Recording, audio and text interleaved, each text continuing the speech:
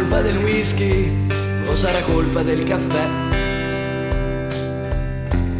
ma non mi ricordo più di te. Sarà che questa sera fa un freddo micidiale, sarà che non ho neanche voglia di parlare. Ma no, non andartene adesso, non andartene, rimani. Dimmi almeno come ti chiami.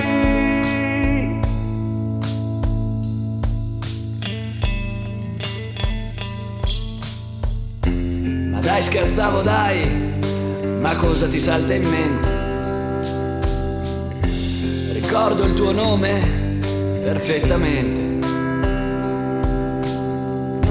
ce l'ho stampato in testa fin da quando t'ho veduto. L'amavo già da prima ancora d'averti conosciuto. Mi piaci tu, mi piaci tu, mi piaci tu, ma come te lo devo dire?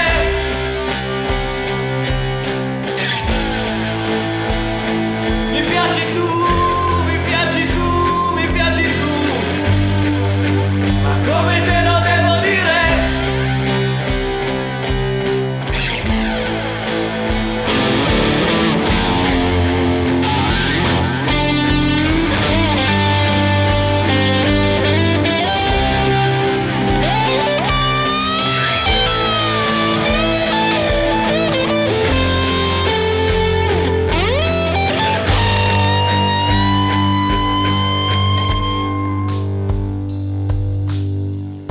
Mi piace proprio come sei, anche quella che vuoi sembrare.